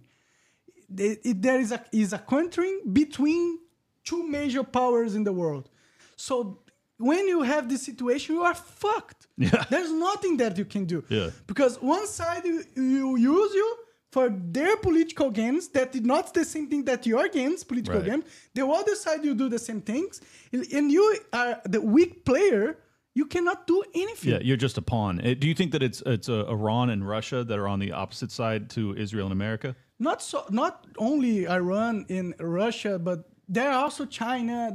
Interesting. All the players. Okay. We have a divide in the world. Yep. There's two worlds. You have the West system and the East system. Sure. And they are that way on purpose. Uh-huh. That's the way the elites Right. found to organize a world in a way that we can experiment two solutions for the reality of the world. Interesting. Do you like Brazil being in alignment with Russia, India, China, South Africa? Brazil is not in alignment with. So why is it included in the BRICS? But that's because, like, Brazil suffers a lot being weak, so they are very dependent of America. So they need to gain power of bargain. Oh, bargaining power. Yeah. A bargaining power. They have to show. They have to play both sides against each other. Okay. Yes. I got you. But the people who control Brazil are not Russia and China. It's America and Israel. That doesn't surprise me. They are the most powerful players in Brazil. Yeah. Don't get it. Lula is just a puppet. Everything that he says is just for show. He wants to be considered like a great leader that talks about peace and when in the truth he doesn't decide anything. And so when people say, "Oh, Brazil is going to hurt to Russia, to China," bullshit. Our culture is very aligned with you guys. Brazilians always watch Hollywood cinema. We played Blizzard games, and so the Brazilian people are much more with the West mentally than with the West. So Yeah, I can confirm there's a lot of twerking in Brazil that happens. We heard about your girlfriend earlier, Luke. Well, it wasn't just one, but all right. As a member, I just want to remind people right here. You log into LukeUnfiltered.com. Right here, again, my web guy didn't listen to me, and I said specifically, "Hey, just make it a pinned post. Make it a pinned post. Like first thing. We released videos. We released a members only video. This right here should be the pinned description of how to call in and sign to the Telegram group. So if my disobedient web developer is listening, please make it a pinned thing here so people get to see it and do not have to click right here in the left corner. But as soon as you log in, you click on this weird picture of me, then you'll be given instructions on how to specifically call into the show and ask us any questions that you guys want. I think we might have a question by Juan the Great. I'm going to kind of line them up here, but before we do, Clint, you sent me one particular story from this vampire looking like blood-sucking evil bitch from the horrible slave state of New York saying this. Today I'm directing the Director of Division of Homeland Security and Emergency Services to develop media literacy tools for K through 12 in our public schools. This will teach students and even teachers to help understand how to spot conspiracy theories and misinformation, disinformation, and online hate. Start talking about what we're seeing out there. Give the teachers the tools they need to help these conversations in school. And by teaching younger New Yorkers about how to discern between digital fact and digital fiction, we can better inoculate them from hatred and the spread of it, and help prepare them for a very fast-moving and often confusing world. Yeah, it's not like the conspiracy theories are batting 100 and have been literally predicting the news 6 months ahead of time. It's not like we've been fucking right all the fucking time. No. Yeah, we got to watch out for those people since, of course, the corporate media really loves to have their fucking agenda not be questioned at all. It's fucking ridiculous. Clint, you sent me this clip. Talk about it. Yeah, I'm just infuriated. Just so you know, it's Kathy Hochul. She's the governor of New York.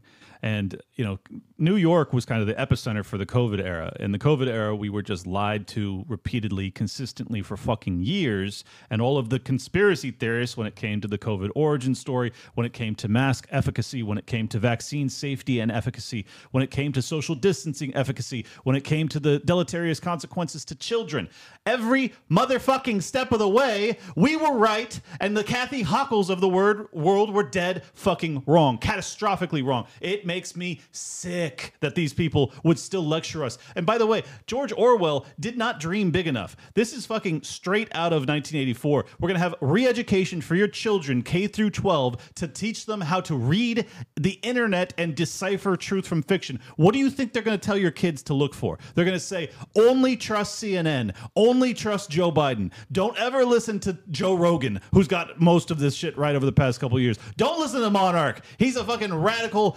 Nazi apologist from Brazil. He's too dangerous. You can't listen to this guy, even though he's obviously telling you the truth. It's so transparent. I don't know how the fuck people still look at this and don't just go, this is tyranny, period.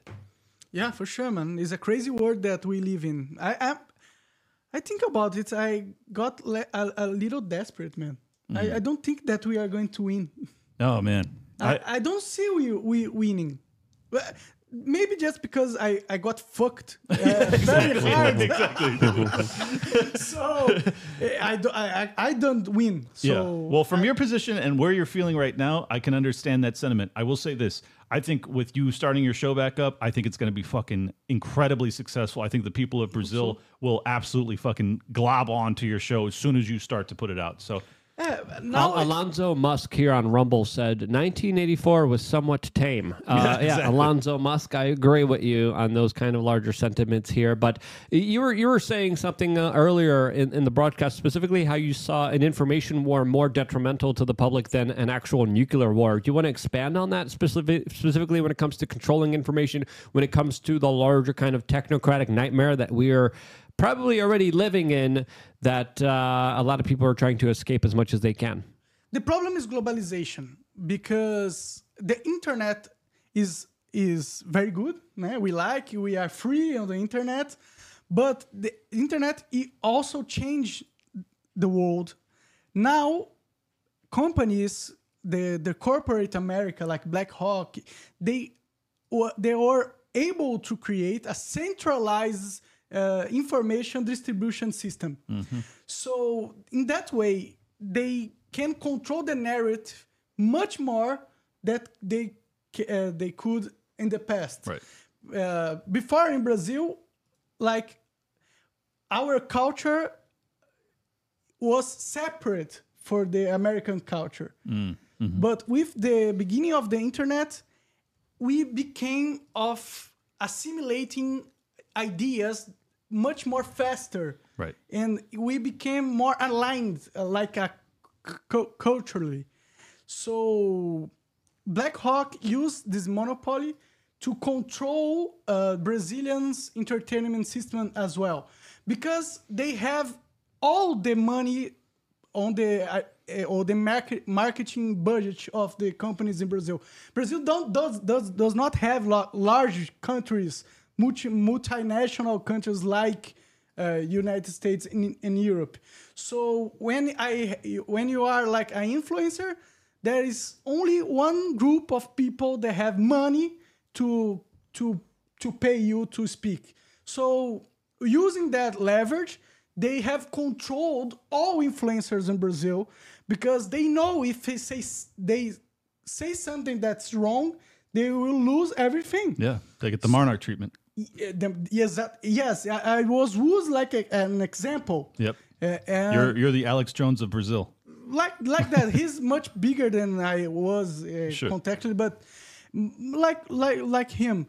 So, but that the chilling effect that has for what they did to you is so meaningful, and I think people don't pay attention to that. I've actually seen it amongst people I really respect. They have gotten to a certain threshold of success, and they don't want to push it. They don't want to risk it. They don't want to risk getting the Alex Jones treatment. And like, I get it. I understand that you want to look after your family. You want to look after your own personal wealth and your own well-being. But the reality is like, if we all do that, if we all just acquiesce, if we all kneel, if we all kiss the ring, then our liberty is gone. If we can't speak freely, if we can't challenge authority, if we can't question the paradigm that we exist in, well, then we're fucking doomed, folks. So like, we need courage. We need a little bit of self-sacrifice, a willingness to risk things. I mean, this is, in my humble opinion, this is why you were so successful as a podcaster in Brazil, is that clearly you were willing to push those limits when it wasn't permissible. Yeah, I never liked anyone telling me that I cannot have an opinion about something. Same, dude. So that got me persecuted. And that's the war, the true war that we are living in. It's a war about our minds. And with the money that Black Hawk and Vanguard and State Street have, and the technology the internet have spread, yeah. They now can control the minds of Brazilians being here. That was not the case. And not only Brazilians, Argentinians, Uruguayans, Paraguayans, and everyone. Yep. That's the war. That's the atomic bomb of information. That is a new stuff. That was never was like that. We got influenced by America in the past, but not as fast, and not as abrasion, not so widespread. Yeah. Okay. No. Yeah. No, I actually really agree with this take, and it's a fascinating one. What I find fascinating is there's this kind of dichotomous matter where, yes, our cultural divides are kind of falling because we're all consuming the same media, same news sources, same influencers, movies, content, things like that. But simultaneously, we're being divided by our skin once again, and our religion, and like we're being both indoctrinated all into this groupthink mindset, but simultaneously divided amongst each other. It's a very fascinating kind of paradigm that they're concocting. It looks like we also have a caller from Juan the Great, who's a member, and now it says, sorry, Juan, can I take, because you have a privacy setting. So Juan, if you're listening to me right now, you got to change your settings, your privacy settings, so I could call you, and then I will call you, and then you will be able to ask us a question. So let me just write to him. You guys continue on. As of course, what's happening in New York is it's not just New York doing this. This is a state-by-state effort, as even California is looking at similar efforts to, quote, teach students to spot fake news. It's not fake news. It's how to be an obedient little slave hoe of the fucking ruling class, and to be a fucking subservient bitch. That's essentially what it should have been titled. I don't know why it's not titled that. That's some fake news in itself. But you guys go on as we try to get Juan here on the phone with us. I know you had more to say. Do you guys know that case that a guy is getting arrested here for making fun of Hillary Clinton in elections? Yeah, not making fun, but specifically sending out memes that was joking, but was telling people to vote for Hillary Clinton on a date that there wasn't any voting available. So that's what the Department of Justice came and prosecuted as voting interference, even though it was a meme, even though they couldn't prove that someone was actually tricked by this meme, which everyone saw as a meme, as a fucking joke. So yeah, this guy's still in fucking jail, which is absolutely ridiculous. Owen Schroyer, still in solitary confinement. Fucking hell. So many, Julian Assange, still in jail, in solitary confinement. Absolutely fucking evil fucktards out there, and just huge injustices to these individuals that are absolutely crazy. Well, let me add to that list Alex Jones. He's facing $1 billion in fines for what best I can tell was just judicial malpractice, and his attorneys didn't help him out with that case either, but the judges were obviously very, very biased against him, and I think that the reason he received that treatment and the reason they also try to get him for $2+ trillion. Oh, sorry, we got a call? Yeah, we got a call from Juan the Great. Juan, can you hear us? Oh my! Wow, this is trip. Okay, hello. Hey, Luke, can you hear me? Turn on your video. You're live. Huh? You're live right now. Can you hear us? Yeah. Awesome. Well, feel free to turn on your video and Let's ask us a question. Oh yeah, here. Sorry, I got to go through my set. Allow it. Hold on, we'll have to call him back here. Again, we should also do, if my team's watching, just an easy explainer to how you should change your settings. Juan, how are you, brother? We can see you now. Can you see me? Yes, we can see you and hear you now. You are live right now on rumble.com/wearechange. Well, this is trippy. Oh, so I love you, Luke. I think all the work you've done is awesome. And I really appreciate you guys and your show. And thank you for, showing both sides and trying to show everything. The reason I was the person that super chatted the thing about Ryan Dawson. I really just wanted to ask you about how I don't know what it is. He got, what was it? It was a police report during 9/11. It was about dancing Israelis. And he was showing what he got out of I don't know what's called when you go to the government and you get them to give you the files of what happened. Freedom of Information Act. Yeah, that's what it was. He got the Freedom of Information Act for what they talked about, and talking to them, they basically I think one of them had broken down, and he basically explained. He was like, "Well, this is how it feels, 9/11 every day where we live, and you need to understand." And then the police were like, "This is stupid. Like these guys are crazy," and they even checked their van, and they actually had explosives in there. They were just really confused what happened. And so I just wanted to know, what have you heard about that? Or have you guys oh, I'm really nervous. Sorry. No, Juan, you're totally fine. Thank you for your question. But there was a lot of crazy reports happening on the day of 9/11. Steph, hold on. I'm trying to activate and deactivate my camera so I could actually fix it. There was a lot of crazy news reports, but there was also vans found with explosives on multiple bridges in New York City on the day of 9/11. You could actually watch those news reports, and what the fuck happened because of that? We don't fucking know. We never got actual justice from this. I think there was also a police officer that was whistleblowing and speaking out against these, what were they, Israeli art students that they caught celebrating? Celebrating exactly. on a rooftop. So they were dancing on top of a van, and there was a Mexican woman that had actually called in, and she was saying hey, this is just really weird. Why do they have cameras? Why are they dancing on top of the van? And they actually moved because they're like, oh no, she saw us. And so they kind of moved. And then that's why the cops kind of went to them and they're like, hey, what's going on? Just stop it. And then they looked in their van. They're like, oh, wait, you're doing something. Yeah, and that's I'm only not too familiar with that specific report. I don't know if they actually found explosives in that one, but I do know that there were reports of vans being found with explosives inside of them in major key intersection and bridges all throughout New York on 9/11. Now, I got to refresh my memory because it's been so long since I did so much research into 9/11. But 9/11 was essentially the day that changed everything in American politics. It is definitely worth investigating. My one conclusion is that the government absolutely lied to us. Do I know exactly what happened? Do I know exactly who was responsible? No. I just know that we have been lied about this one particular event that stinks to high heaven and predominantly shows the U.S. Military-industrial complex taking advantage of it, using it to do some of the most awful, worst, horrible policies that do not benefit the American people and have essentially screwed us over. Do you guys want to say anything about the specific question asked by Juan? Sure. Well, first off, I've had Ryan Dawson on my show. I think the first time I had him on Liberty Lockdown, we actually talked about 9/11, and he is a wealth of knowledge on this issue. So, I'm not opposed to talking to him further. But my personal assessment after not nearly as much research as Dawson or Luke have done on this issue, but it seems quite clear to me that it was both a Mossad and a CIA operation. Maybe some other nations were involved. It could have been MI5 or MI6 rather. There's just a lot of intelligence agency failures that don't add up. You then have the confluence of the immediate blame on Osama bin Laden of the day of 9/11. That's just bizarre to me that you would already have the name of the culprit, but you were totally caught off guard.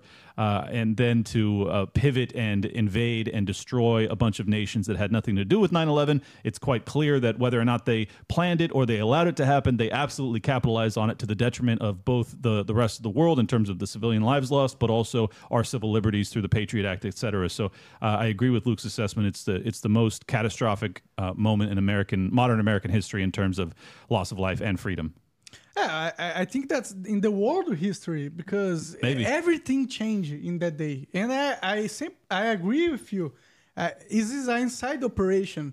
It's similar in what's happening in the 7th of October in Israel. The party that was going on was a Brazilian party called Universo Paralelo. Is very strange to have a party like that with rich people, sons of rich people, close to the border.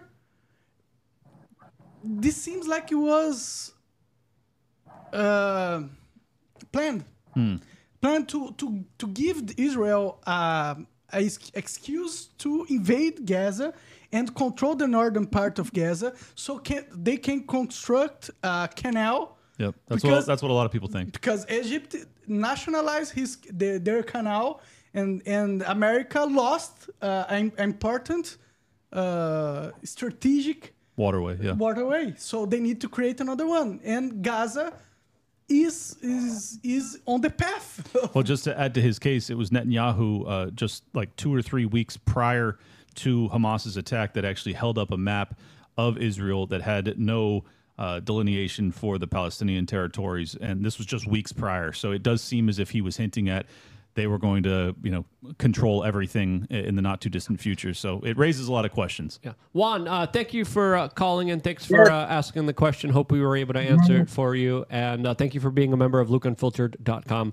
Appreciate you for joining us here tonight. Of course, we also have another Rumble rant from Army 02, who says, wish I could give you more, but I am broke AF, homeschooling solo dad. Now, shouts out to you for being a good parent. Dude, shouts out to you for homeschooling your child. I know it probably isn't easy, especially as a solo dad, but shouts out to you for doing the right thing. As of course, single parent households that are raised by fathers, the statistics are not as bad as if they were raised by their mother. So, shouts out for you looking out for your children. You go on and says, what fix did you use for the audio?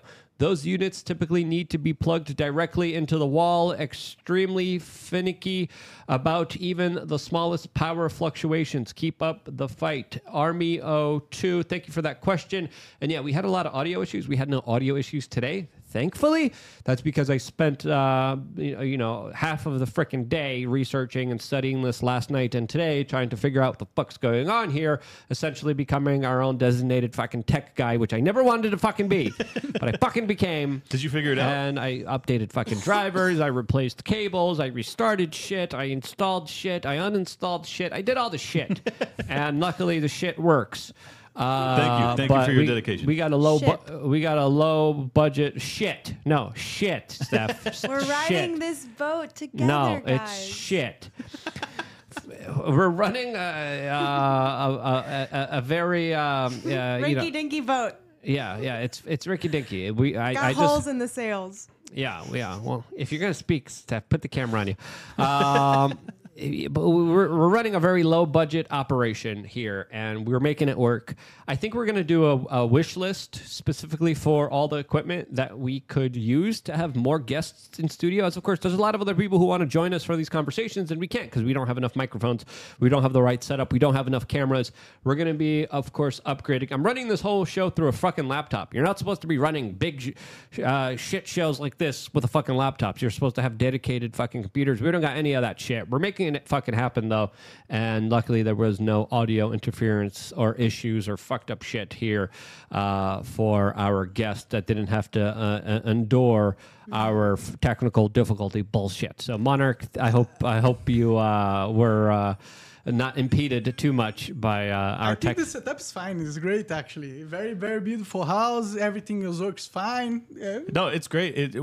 We have to upgrade some things, but just for our audience's sake, if you want to help us out, LukeUnfiltered.com. Sign up to become a supporting member. It will help. I promise you, we're investing every dollar into improving the operations so that we can have, like, our plan is to have 8 microphones so that, like, if there's a convention in town, we can bring everyone in, get a bunch of different cameras. We need to have a new soundboard. There's a lot of upgrades upgrades, but we are working on it. Yeah, more conversations, more debates, more real conversations that, of course, we want to provide that other people don't have. A lot of people like to do the low IQ drama bullshit. We're not here to do that shit. We're here to have some actual real conversations. We're going to be building, we're going to be expanding, and we got a lot of really incredible things and guests coming in. As of course tomorrow, we got another guest. We're going to be live once again, 7 p.m. Eastern to 9 p.m. Eastern here on Rumble.com. That has given us a platform. I think we're going to go do a little wish list of items. Maybe if someone has it available, maybe if they could rent it, we'll fucking make this shit work no matter what happens. As of course, this is a shoestring budget. Literally, I was like, I got this shit laying around, I got this shit laying around, I got this shit laying around.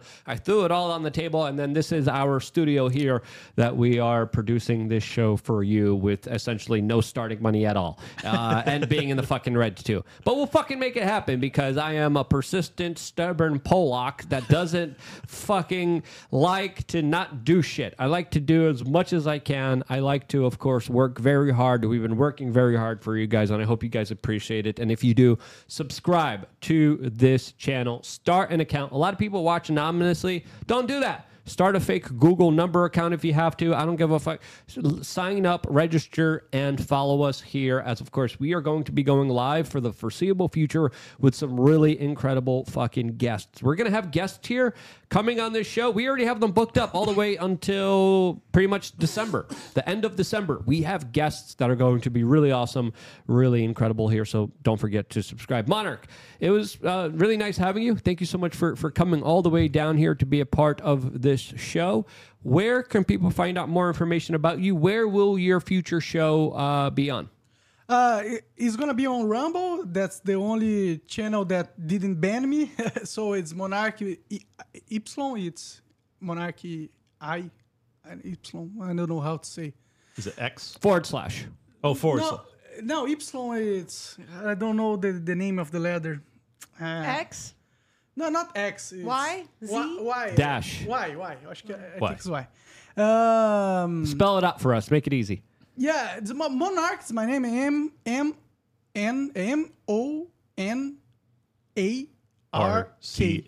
Okay, K. Sorry. It's a K. And Y.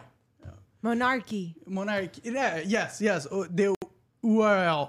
And unfortunately, Rumble does not pay me no more. I would like they pay me, but but there's no problem. We are going to still be there, and also on Twitter. And I need to recreate because I was banned. I had to leave my country, so I had to start everything over here and build the podcast again, the room again. So everything's a mess now. Well, let me say, this guy's, I've only spent a couple hours with him. I can tell he's a free thinker. I see you're driven. I know that you're heartbroken because of being evicted from your nation and having your fucking operation ripped up from underneath you. But you had an audience before. You will regain it, and I think you'll even grow from there. So keep after it, bro. I hope so. Thank you very much. Yeah. And thanks, Luke, for having me here. It's an honor to talk to your audience. And Brazil is now a dictatorship. You have to change it, and I'm gonna try it here, talking, and that's it. Thank you very much. Awesome. Clint, where can people find out more information about you? At Liberty Lock Pod on Twitter. Make sure you subscribe over there to support my work, libertylockdown.locals.com. If you want to sign up, I do an AMA once a month over there. If you guys want to chat with me, that's fun. And then Liberty Lockdown is the primary show on YouTube or Rumble. You can subscribe there. Have some episodes that are out right now that are doing really well, and I hope you guys enjoy those. And last but not least, I do Tower Gang on Wednesday nights. You can find that on Rumble as well. Steph? Learn more about me on Instagram at StephWeAreChange. Subscribe, motherfuckers! See you soon here on rumble.com/wearechange.